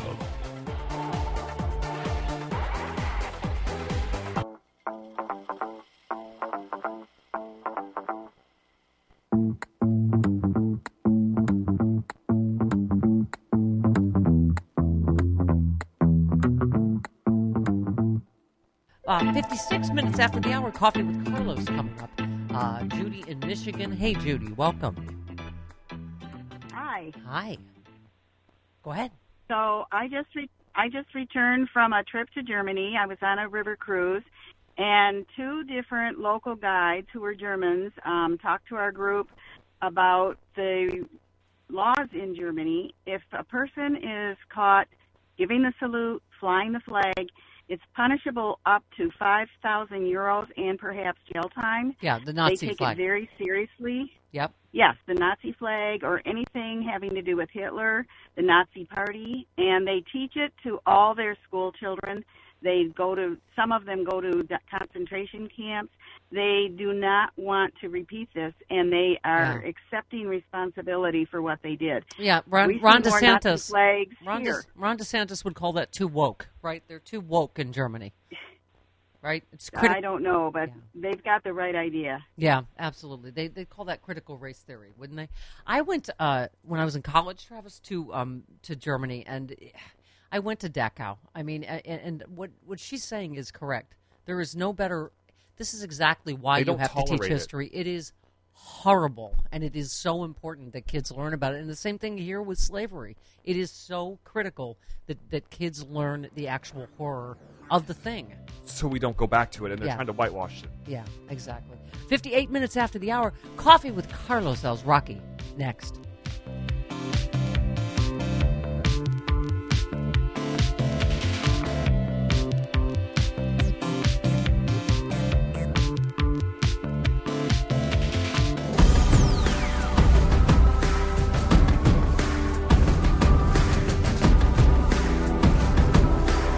It's the Stephanie Miller Show. This is my fight song. Take back my life song. Prove I'm alright song. And I don't really care if nobody else believes. 'Cause I've still got a lot of fight left in me. It is appalling. It is outrageous that one judge can overrule our FDA, a drug, like you said, 23 years. We've had the data. It's safe. It's effective. And what a precedent it would set that if some judge anywhere decides that they don't care for a particular drug or they don't think their judgment on a disease or a treatment for a disease, this is unprecedented. It's a slippery slope, and we have to stop it now. Yes.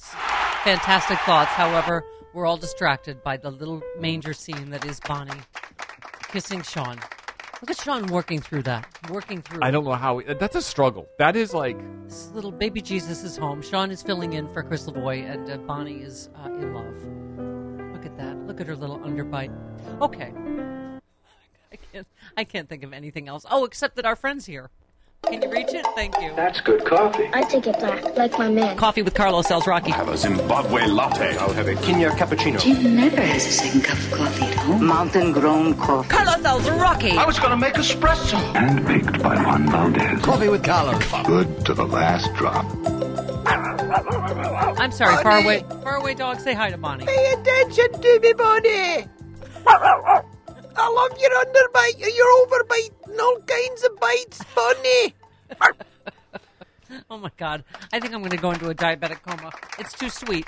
Hi, Carlos. Good morning. May I suggest Bud Light Bonnie? New advertising. I don't drink beers that dogs with overbites drink. Is that the dumbest? What are people doing now? They're not just shooting their Bud Light. What are they doing? They're rolling it over it with monster trucks or whatever. Yeah, man, I'm gonna go buy something, pay money for it, and destroy it. Yes, I'm gonna show you. Yes, as you once said, how did the world get so stupid? How did it? I'm mad that corporations have figured out who their market is and how they want to market and want to be successful at being corporations, which I love, but I'm mad at and I hate what. Oh, dear. Okay, we saved this story for you. Oh, yeah. Here we go. Arkansas Governor Sarah Huckabee Sanders is asking applicants who to serve on state boards and commissions to write explanations of what they admire most about her leadership.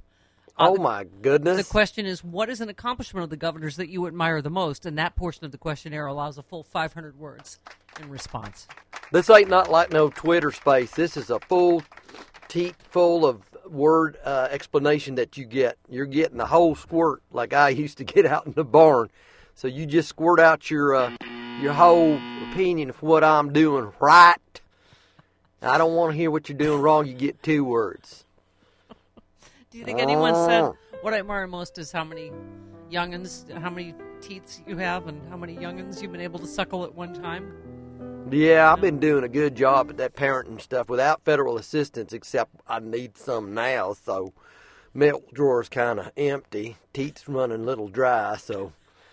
Didn't she say that? What did she say? The creep of the federal government's going to stop at the Mississippi River on my watch, and then there's a tornado, and she's like, help me. Help!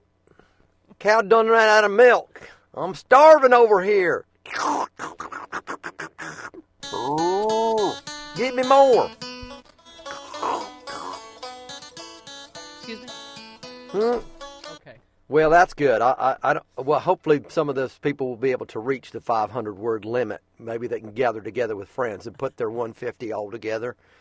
150, that's 450, so I need half a friend to do half of a thing, and then we can get to 500. See, I'm not doing my leadership right. I don't remember asking either of you when you applied, what do you most admire about me? Tell me what you like about my mustache. Are you available? Yeah? Do you think you can withstand me for 3 hours a day in the morning? Fine. You want to come work? Good. They all got, it's just like Trump. It's like Carrie Lake and Sanders are like Lucy and all of Dracula's vampire women. I will do as my master does. Do you like me? Don't you find me attractive? Aren't I great? I can live forever. Marry me. Speaking of an entirely unrelated story, Kellyanne Conway. Did you see? Yeah.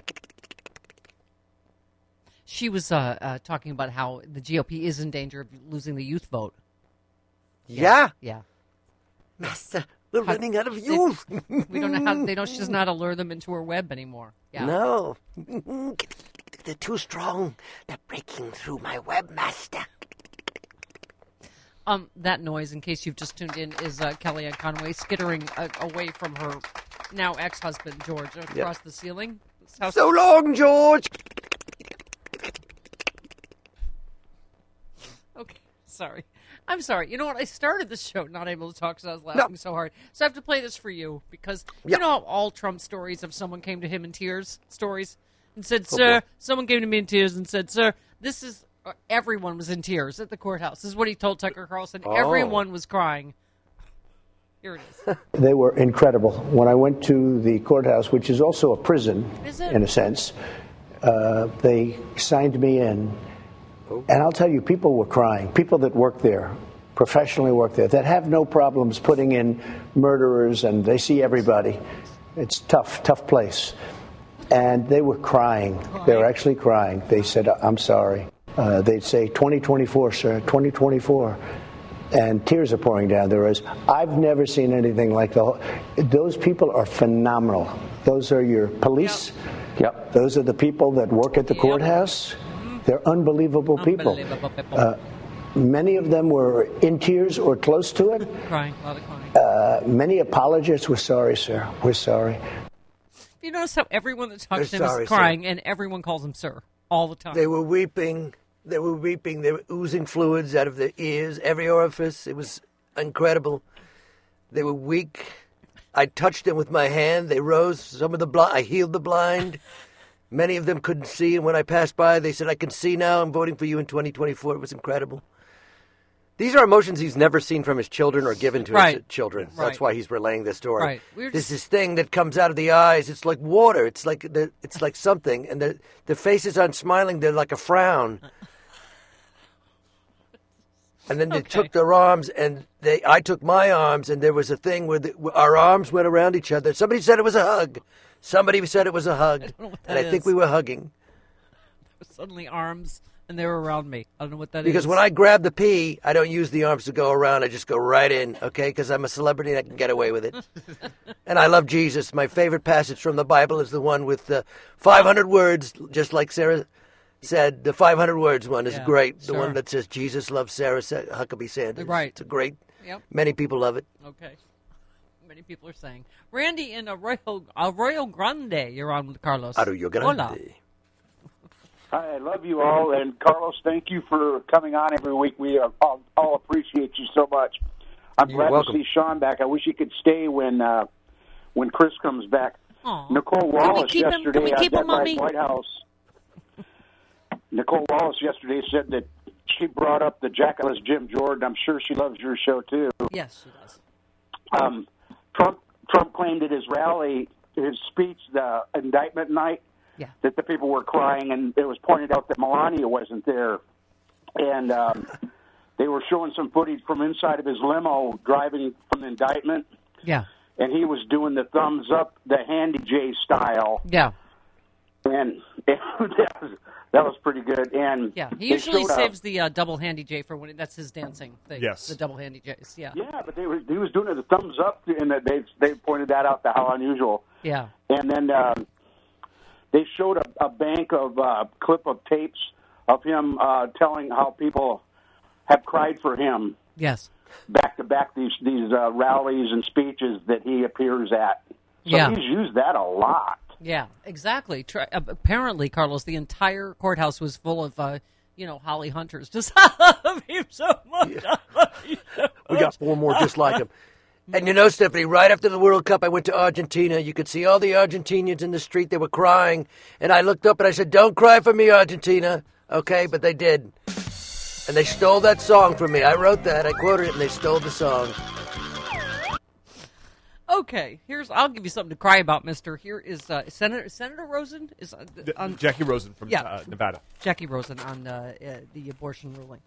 And I want to talk more than just abortion care. This is about women controlling their bodies, women being able to go to their provider and make the choices that are right for them at any stage in their life in the privacy of their provider's office without judgment from a judge or a politician. It's between them and their doctor, their nurse practitioner, whoever their provider is. The question you have asked for years, Carlos, always sticks in my head. How are you going to stop rich ladies from getting abortions? Correct. You're not. And so, You're not. This whole, and the ruling on the abortion pill just goes to show you this has never been about states' rights. It's about controlling women. It's about trying to ban abortion in every possible way in every state, right? Yeah, I think what we're saying, Stephanie, if you outlaw abortions, only outlaws will have abortions. Yes. What? Mm-hmm.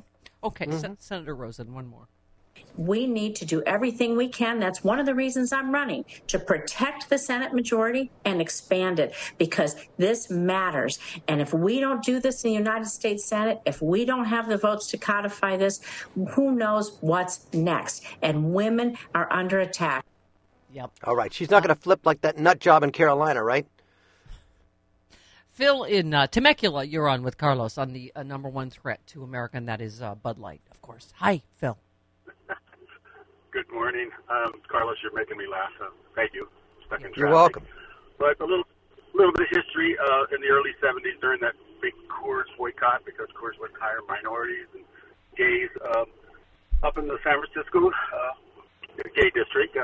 Budweiser and the Teamsters, they went to the bars there and asked them to get rid of their Coors products, replace it with Budweiser products, and Budweiser promised to give them jobs, gay truck drivers, and give them jobs in the distributors and the breweries, help Budweiser become the king of beers. Budweiser was woke way back in the day, and Coors has always been trying to come back. They donate a lot of money to the gay pride parades and stuff, especially in Colorado and stuff.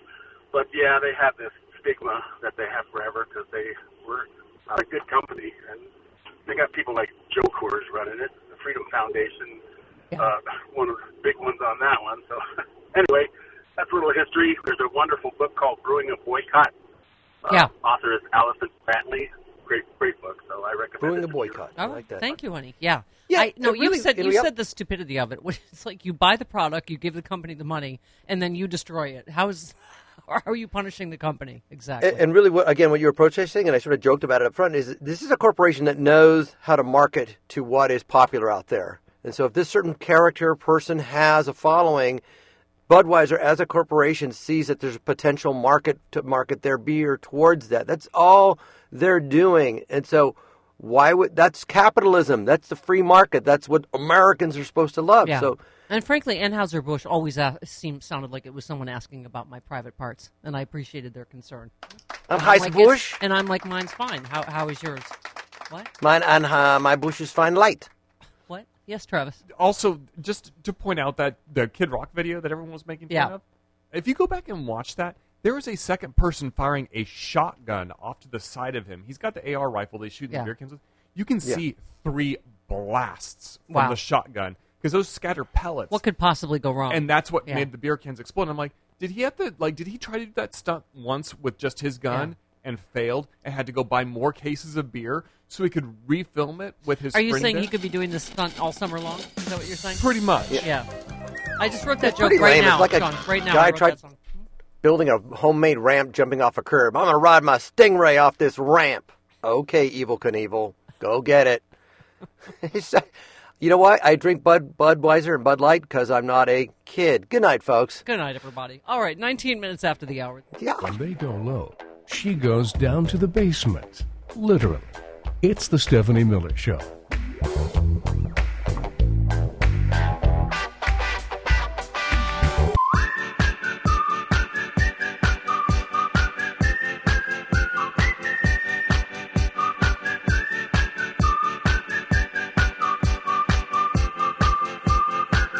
Stephanie Miller.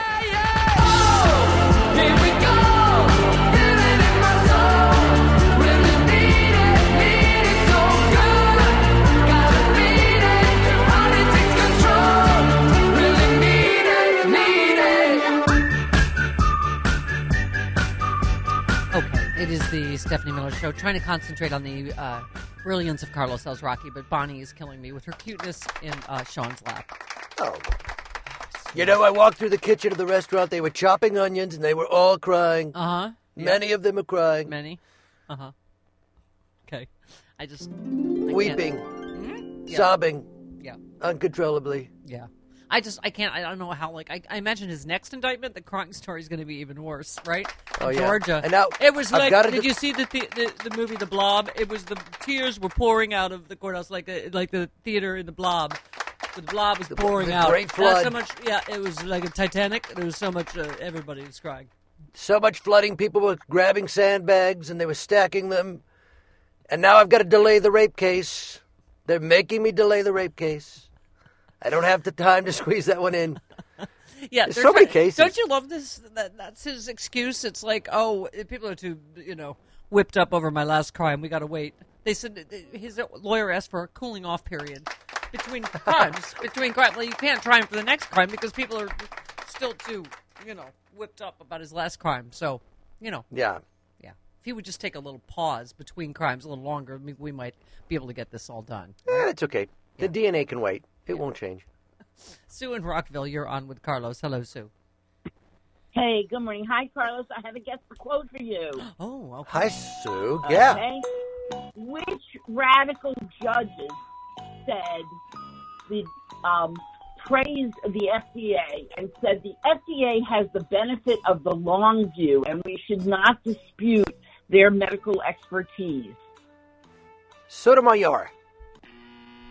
You're close. It was the late Antonin Scalia, joined by John Roberts and, that flaming radical Samuel Alito. Wow. Dang it. That's Those libs. That's how far out of the mainstream this Kaczmarek is. They know that this is a crock and it's going to be overturned. Yeah. Yep. Yeah. I mean, right? Yeah, go ahead. Sorry, Sue. Oh, I just have to tell you, when we were on the cruise with the girls last week, people kept coming up to us with tears in their eyes. Did they? They said, all of them. They did. They said, you are clearly the best grandparents in the history of grandparenting. You voluntarily brought 2 16-year-olds on a 1-week trip by yourselves, crying. They bought us drinks. I'm sticking with that story. All right. So they call you sir? Well, I also bought 2 16-year-old women on a trip, too, so okay?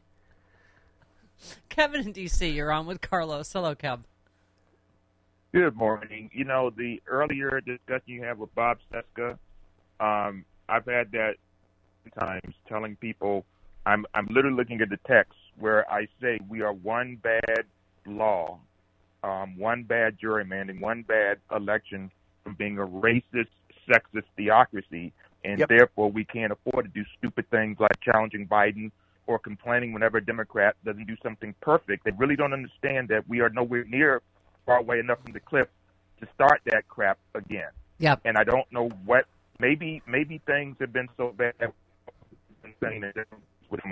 so maybe people can't handle it, so they use these distractions to get along with. Because I can't comprehend not understanding at this point just how the inferno. Yep, absolutely, honey. Hard break. Right back with more Carlos.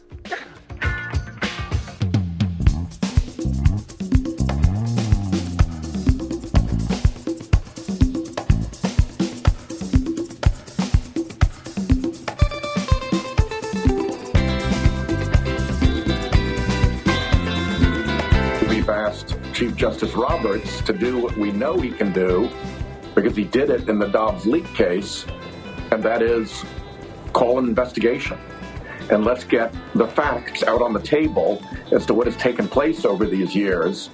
And I think what all of this will lead towards is that we're going to have to put an end to this business of having these 9 justices be the only people in the entire United States government who are subject to no review of their compliance with the ethics code.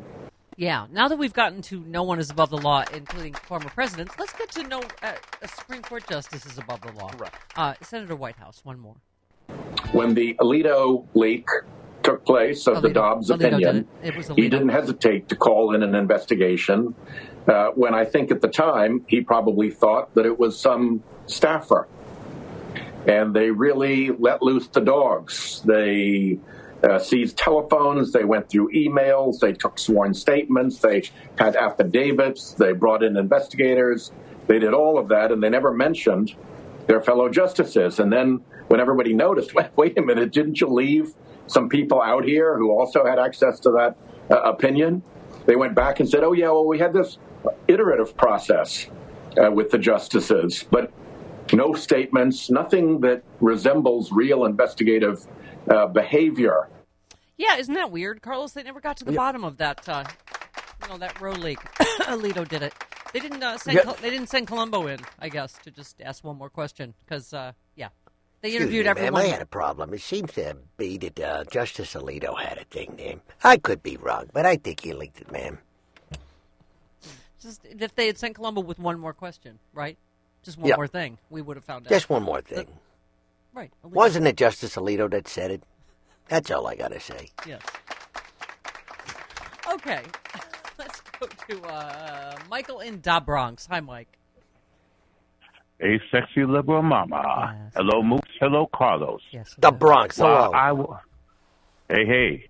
While I will say bravo to Alvin Bragg for taking action against Jim Jordan, a civil lawsuit, I wish they would have taken it further and order an arrest warrant on him and bring up criminal charges. I distinctly remember all of them, all these Republicans, especially him, were warned not to interfere in this criminal investigation, that their actions were indeed criminal. So now Jim Jordan wants to bring his butt into New York City and conduct hearings at the Javits Center. That's why I'm saying Jim Jordan should have been the one arrested, and maybe that would send a clearer message to these Republicans. Yeah. And if they dare give the excuse of, oh, I didn't know that was against the law, I didn't know that was criminal, well, then perhaps their dumb masses shouldn't be in Congress in the first damn place. Yeah. Well, and also, someone that just, like, defied a subpoena. Yeah. In terms of issuing his own subpoenas, he could just, I wish you could just shut your big yapper! Yeah, Jim Jordan is that lead monkey that stands next to the Wicked Witch of the West when she's giving instructions. She's like, yeah, Trump, whatever you want me to do. Now go fly, Jim Jordan. Lindsay's like, I'd like to wrestle him for the lead position of monkey. I'll be your little monkey, Donald. Okay. All right, speaking of, Carlos just tickles me. Oh, did I tell you, Paula Poundstone's ping pong party we just all went to. Wait a minute, that's a lot of alliterations. You mean Paula Poundstone's ping pong party with pie? At her pad. At her pad? What? And there was Were there puppies there? And there was pizza. No, but I was going to tell you, one of our writers from the ill-fated Stephanie Miller Late Night Show was there, Tom Frickman. Mr. Tom Frickman? Isn't he the greatest? Yes. Remember, Carl? That's normal. Or as Paula Poundstone calls him, that Nordic hole. Because I think he beat her at ping pong, but that's another story. But anyway, I just read magically because Carlos was on my late night show. And so, I love Tom Frickman. Oh, yeah. This boy's life. Yeah. Okay, so where was I? Oh, I know. Talking about Travis. I know we've talked to legal lads and ladies about this, but I thought this was interesting on the on Alvin Bragg's case against Trump. Some former prosecutors wondered why he didn't include any information about the secondary crime in such a high-stakes case, right? Yeah. We heard a lot of that. One 30-year veteran of the DA's office said Bragg's approach is less an omission than a deliberate strategy. She said when you have an indictment, anything you put in the indictment, you must prove it. And she actually ran against Bragg, so she's not, She knows a thing or two. Yeah. She added the so-called speaking indictments in cases like Trump's are very rare. They're generally more common in conspiracy and racketeering cases that require a long narrative of alleged criminal acts. Reporters asked Bragg about the underlying crimes at the news conference, remember, when he was arraigned. Yep. And he said he chose not to include those details because it wasn't required by law to do so. He said, we're not going to go into our deliberative process on what was brought. The charges were brought were the ones that were brought. The evidence and the law is the basis for those decisions. Though Bragg didn't include the specifics of Trump's alleged underlying crimes in the charging documents, he laid them out in his post-arraignment news conference.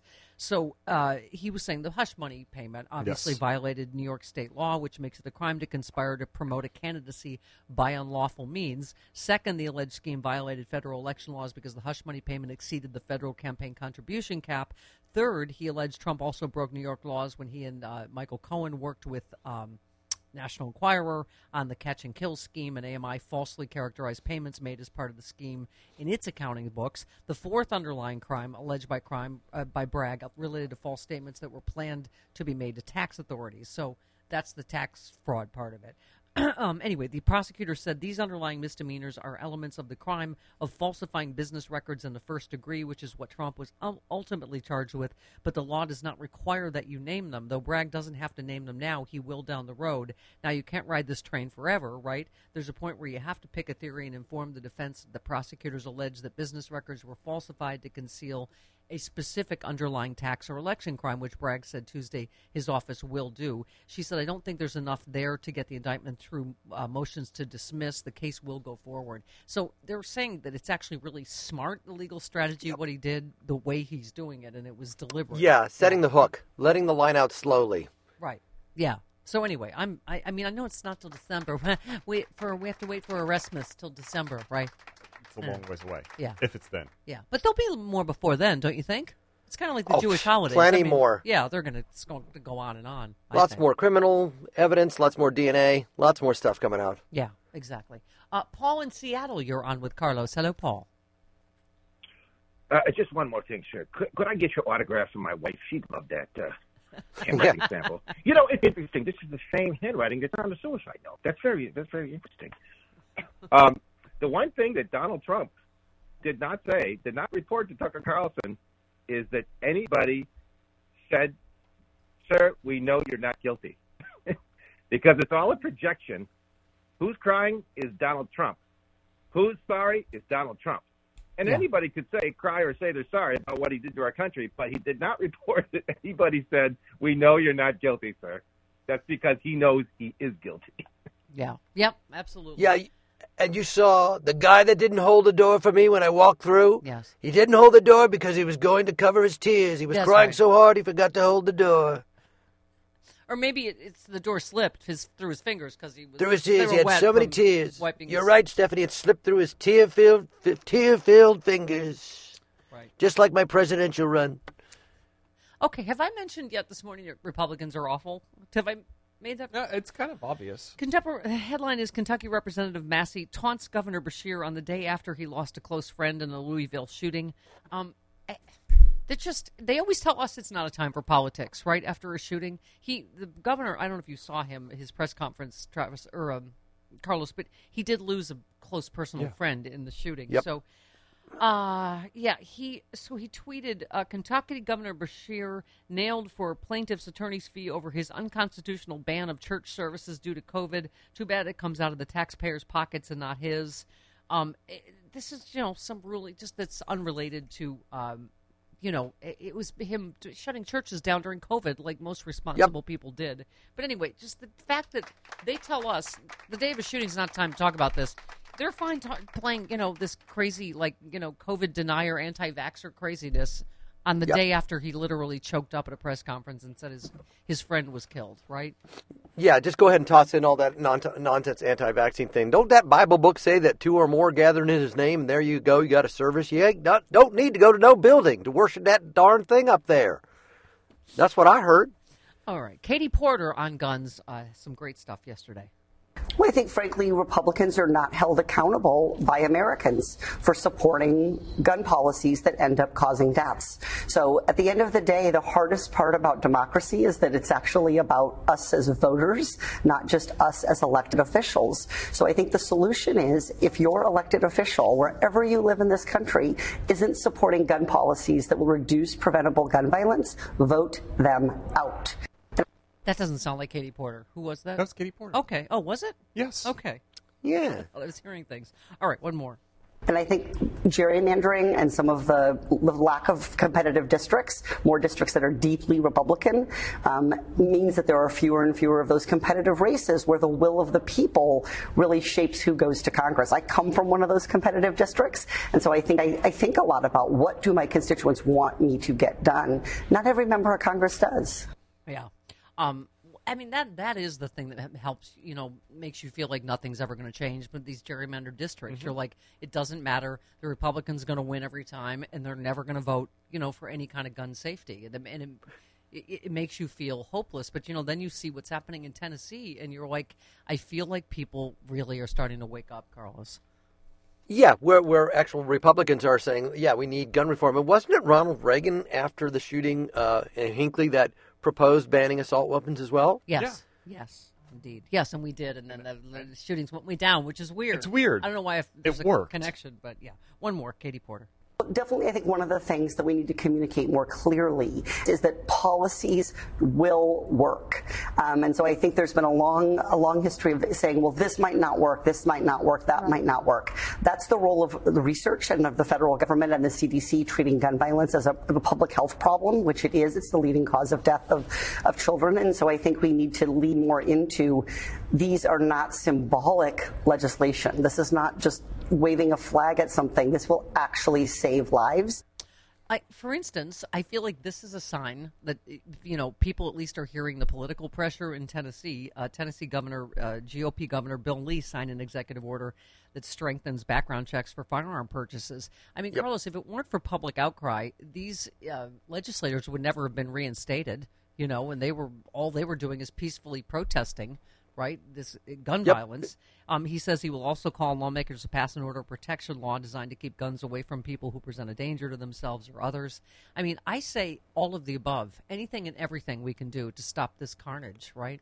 Yeah, because in the current state, we're actually losing our freedom. We're losing our freedom to live in a society where we don't have to be worried about going to the bank and gunfire erupting, which was not related to a robbery, right? It was just some disgruntled person or employee. Yeah, I mean, this is, and by the way, as usual, right? Young white guy, one young white straight guy. They tried for a second because he, is a young guy, Carlos, and used pronouns. They immediately were like, "Oh, good, is this a trans person we can politicize?" And he's not. He's a young white straight guy, like 99.9% of all the shooters. He live streamed the shooting, because that's the society we live in now. Like, And did you read that?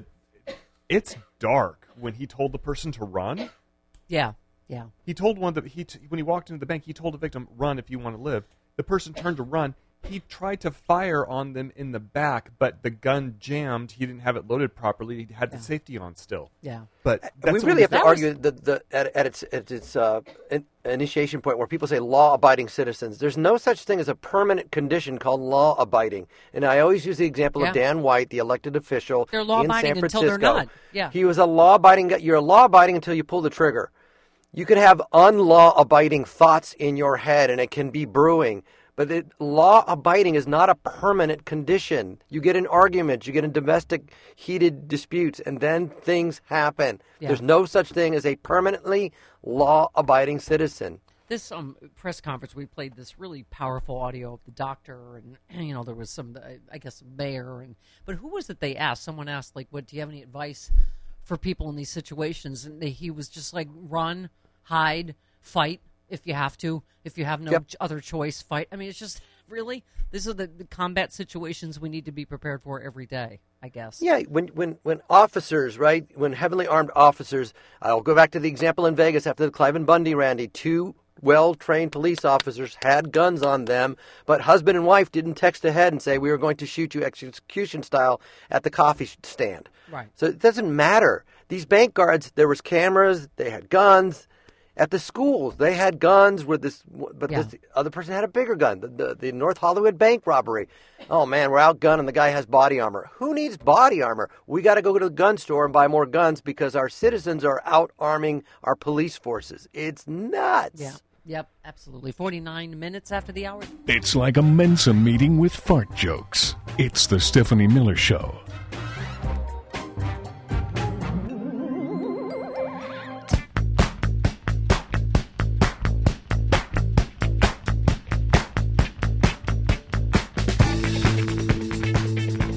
Coffee with Carlos House.